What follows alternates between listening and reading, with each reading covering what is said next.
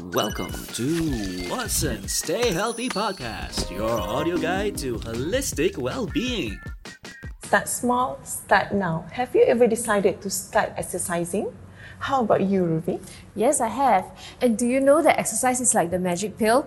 It literally cures many forms of diseases such as heart disease, and it also helps to prevent and reverse depression. There's no arguing that exercise can help most people to look more toned and also trim.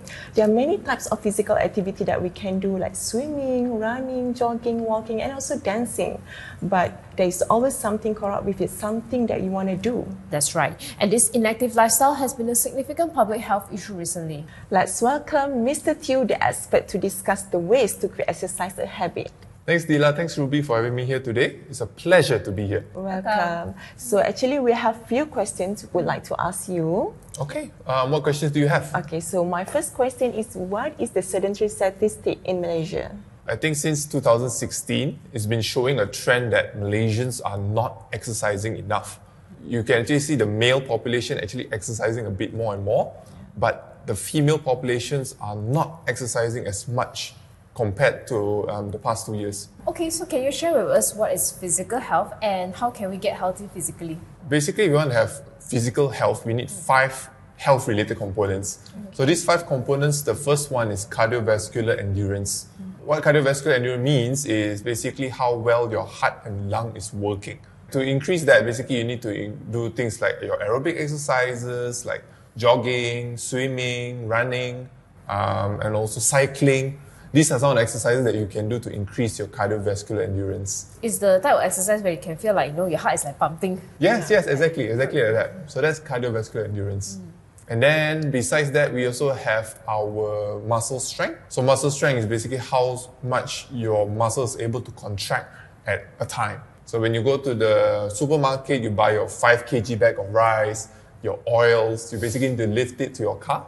Yeah, so that's like muscle strength right there. Or we can just go to grocery more often and take it as exercise. And also besides that, we also have your muscle endurance. So muscle endurance is like how your body is able to prolong activities. So for example, like if you want to do your daily activities, like if you play with your kids at home, you definitely will spend a lot of time. It's not just like, you play for one time, you just lift the baby up and then that's it. Besides that, we need to have flexibility. So flexibility is very important also to make sure that we can move properly with good coordination and also less pain. And finally, we need to have body composition. So that's basically how much body fat we have, how much muscles we have in the body. We should have a pretty good balance. So what are the benefits of being active?